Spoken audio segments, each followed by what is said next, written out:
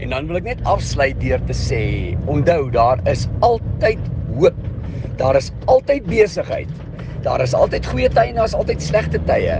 Een ding waarvan ons seker moet wees, wat gister gegeld het, geld nie noodwendig vandag nie. En wat vandag geld, gaan nie noodwendig oormôre geld nie. Dink uit die boks. Gebruik inisiatief. Gebruik jou kreatiewe denke. Maak dinge werk.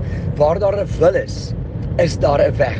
Daar is besigheid daar buite en daar is altyd hoop. So, doen jou bes en die Here sal sorg vir die res.